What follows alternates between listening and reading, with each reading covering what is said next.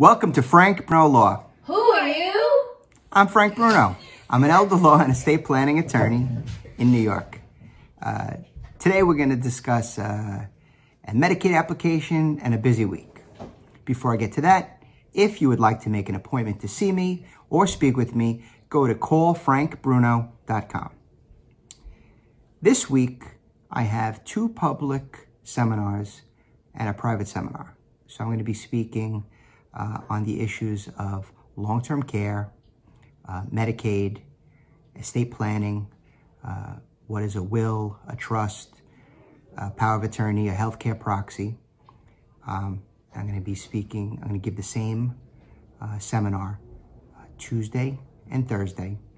And then Wednesday at lunchtime, I'm going to be giving an hour-long discussion to a group of attorneys, and that will really revolve around long-term care planning. So it's a different angle for the same material, right? Medicaid planning and estate planning in the thought of pre-planning for long-term care. If you have any of these issues, please go to Call Frank Bruno.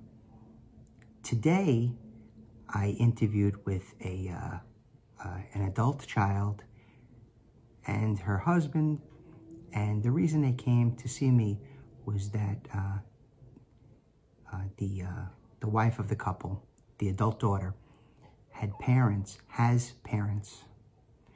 that are late 80s, early 90s, and there's the onset of dementia for one of the parents, and there's the need for at least assistance in the home.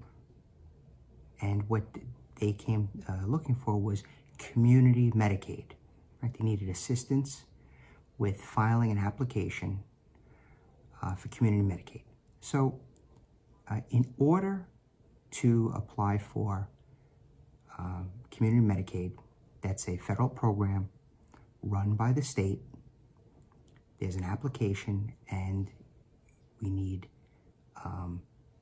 detailed income and resource information, right? So that's the very important thing for this particular application.